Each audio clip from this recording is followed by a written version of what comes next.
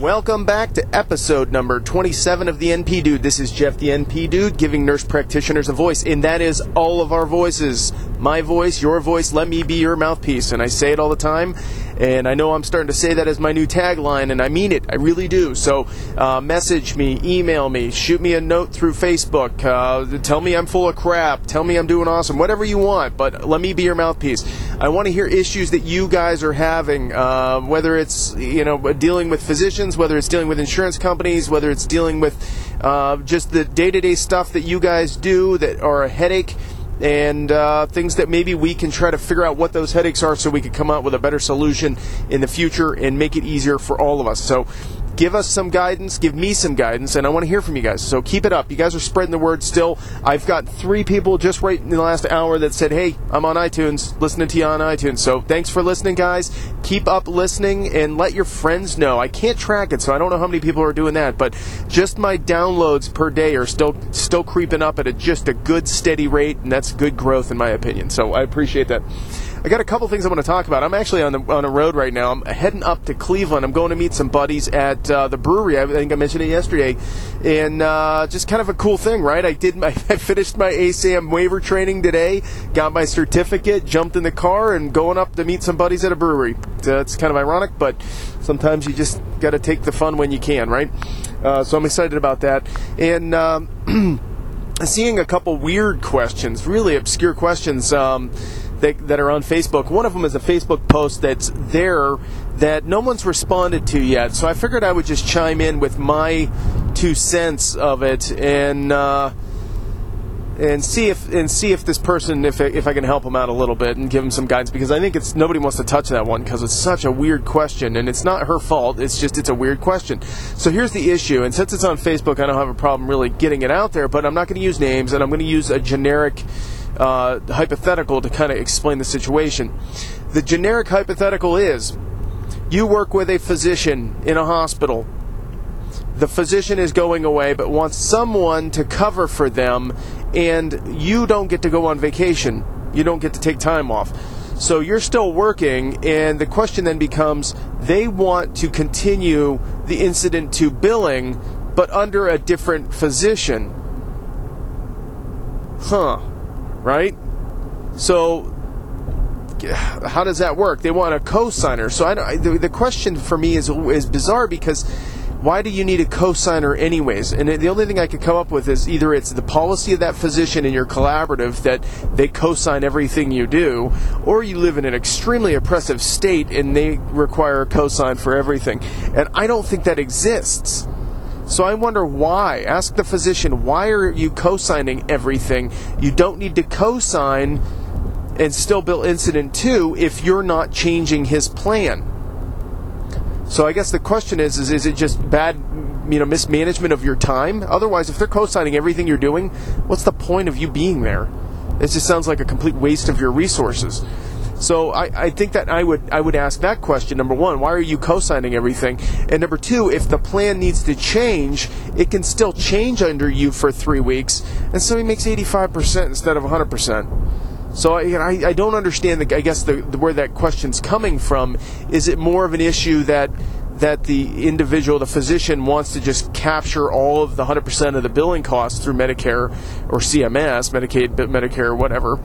Or is it really something that's required in your state? I don't know. I'd ask those questions and find that out. Now, the question that was asked was, is it lawful to do that, to have someone else step in the shoes and make you that collaborative? Yeah, I don't see why not. I don't see any reason why that can't happen. The bigger question is why is he wasting you as a resource and not having you just see patients? If it were me, I'd rather have someone see patients, get paid 85%, and then I don't have to touch that chart. I'll do my chart audits when I need to if it's a collaborative state, or if I trust you, I'll never do them ever. So I guess that would be my question for that one. So why is he doing this in the first place?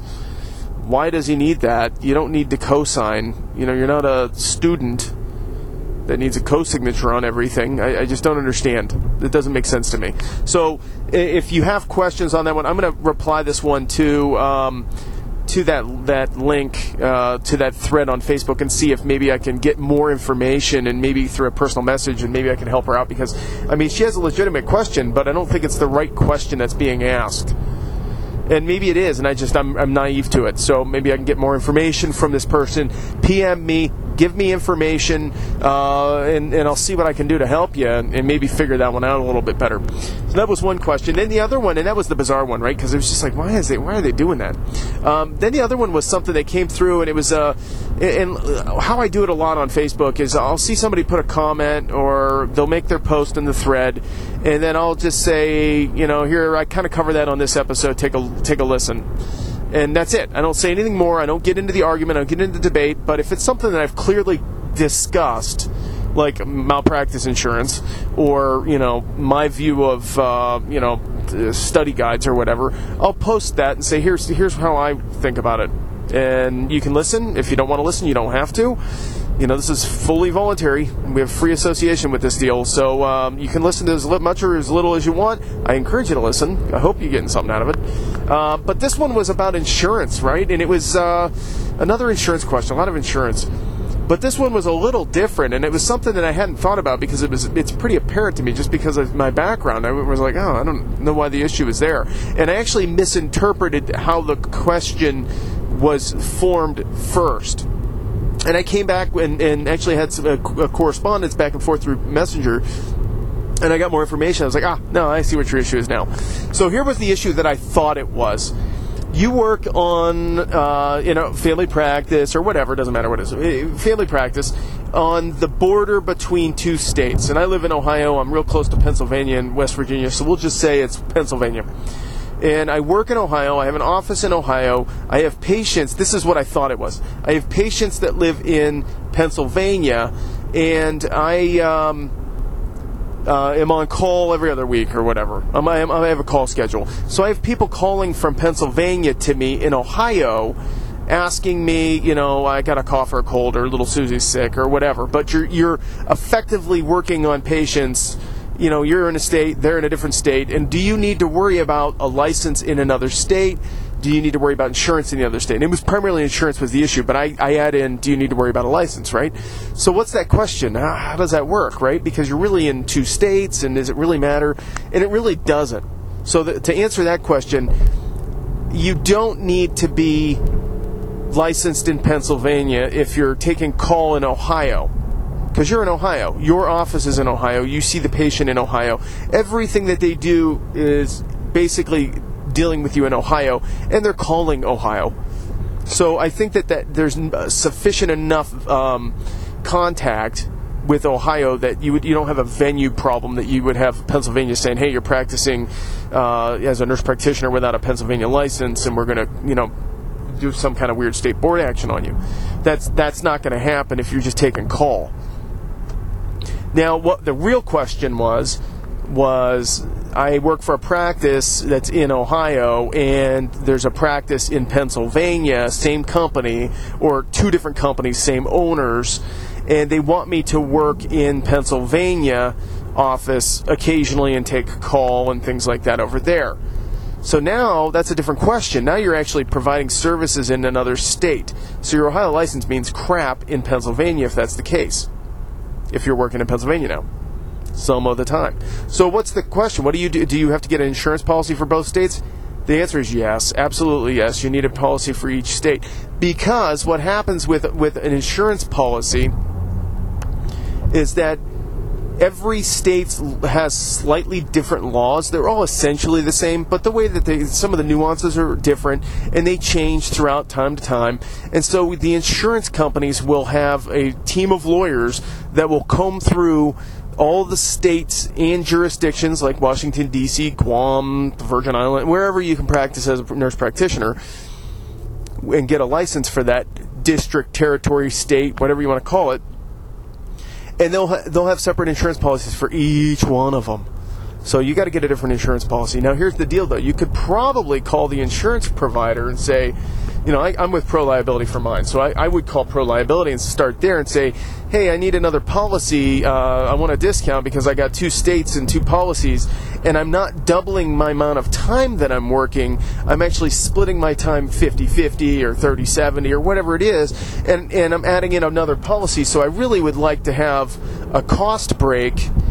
Not a 50% cost break, obviously. They're not going to do that, but maybe 10% or 15% or something like that. Just because in reality, the actuary is going to be able to calculate your risk. Well, your risk is 50% of it in both states now because you're only working half time. So you're not seeing the full load of patients in both states. You're seeing half in Ohio and half in Pennsylvania. So you may be able to get somewhere there. Now, here's the thing with Pro Liability. It's my understanding, and I don't know that much about Pro Liability, but when I signed up with Pro Liability, I got an underwriting document from Mercer. So my insurance policy is technically through Mercer.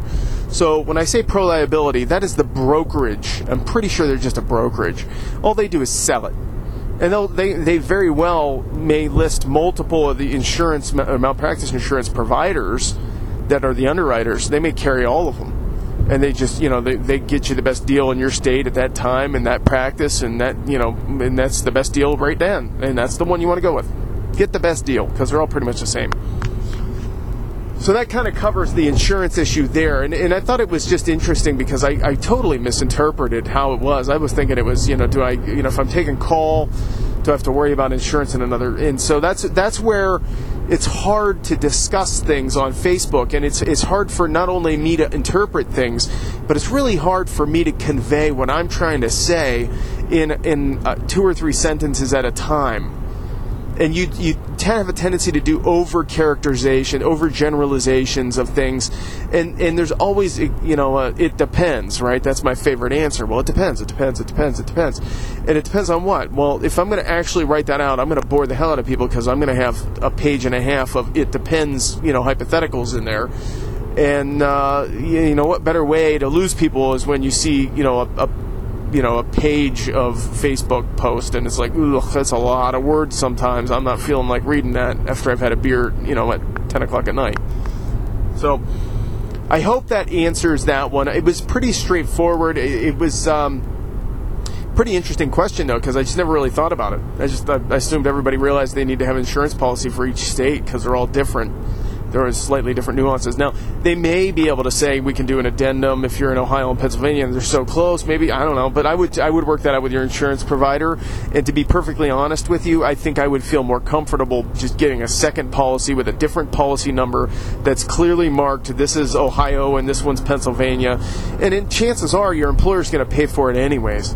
So you're going to get it reimbursed. Now, I would still ask, can I get a discount? Because if you can get a little bit of a cost break, and that just shows to your employer that you're looking out for the best interest of the practice, and you're a team player, and that goes, that's a couple $100 in a phone call for you may be worth it. And when that time comes up for renegotiation, that happy thought of you looking out for the best interest of the company can maybe come into play.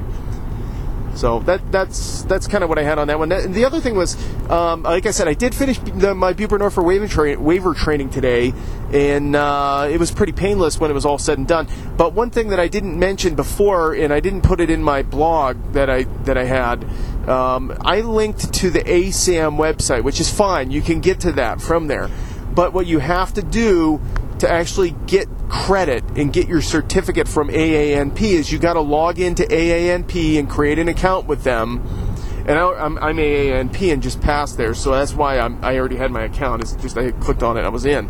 But you actually have to register under the CE, my CE Center or whatever it's called, the CE Continuing Education Center. You actually have to log in and sign up for it through them, and then you have to finish everything. Like you have to put in the number that you get when you get done from the ASAM website when you complete everything, and then you have to do a questionnaire and all that stuff, and then you're done, right? You get your certificate. So that was pretty painless, but I didn't realize the step, and it's like you get caught in a loop of hell of clicking. So you'd click on one link, and it would take you to AANP, and there's nothing there to click, and then you would click on the waiver training, and it would take you back to ASAM. And so I was like back and forth. I finally just emailed them and said, no, you have to actually sign up for it through AANP, even though you registered through ASAM. So you can do it either way, but you can sign up for it either way. You can go to AANP and sign up there too. But it was hopefully a little tidbit that I found, maybe a little helpful that can save somebody having to go through tech support and half an hour of your wasted time. So sign up through AANP and get your certification through there. The other thing, just a little housekeeping, and then I'm done. This is a short one because I'm going to hang out with some dudes I met here and some of my buddies. Ohio's rules for House Bill 216. So everybody other than Ohio, we're good, right? You guys sign off if you want. If you want to still listen, you can.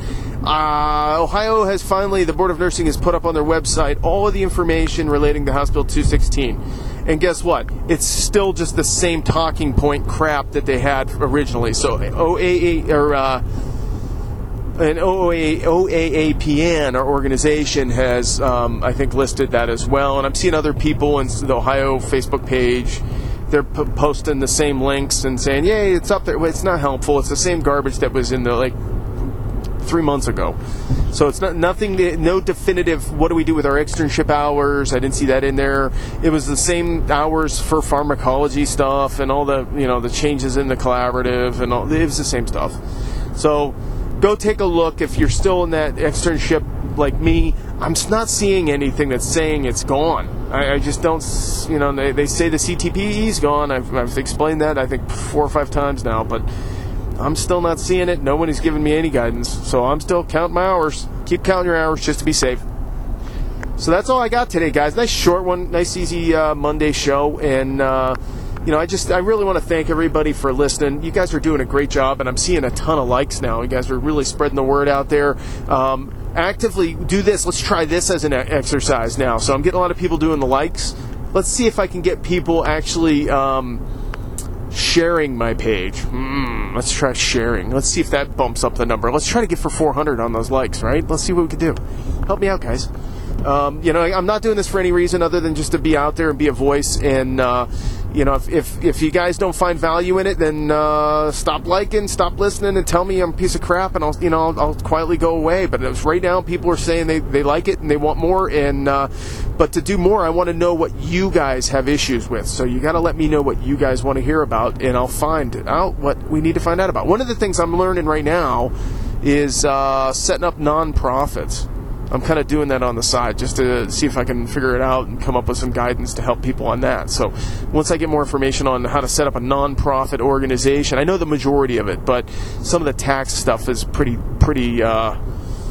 dry. So I'm trying to go through that and get that information and see where we can go with that. And maybe we could get some people that are setting up practices that need some guidance on setting up a nonprofit. We can go through that maybe in one show.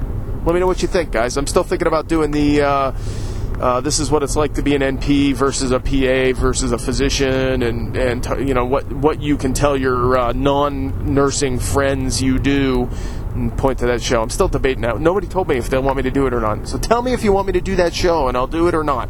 Let me know. Other than that, keep liking, start sharing. I want to see the shares and see those bump up. And you can always email me, jeff@thenpdude.com. You can always link to me at the NPDude on Facebook. You can message me on Facebook. That seems to be a favorite. A lot of people are messaging me personally or through my Facebook page, the NPDude. And either way is fine. I get both of them right away. I always have my phone on me. If I'm working, you might not hear back from me for a little bit, but I usually say I'll catch up with you later or something, just so that way I let you know that I heard you. So keep those rolling in, guys. You guys are doing a great job. I appreciate what you guys are doing, and we'll talk soon. Thanks. Bye.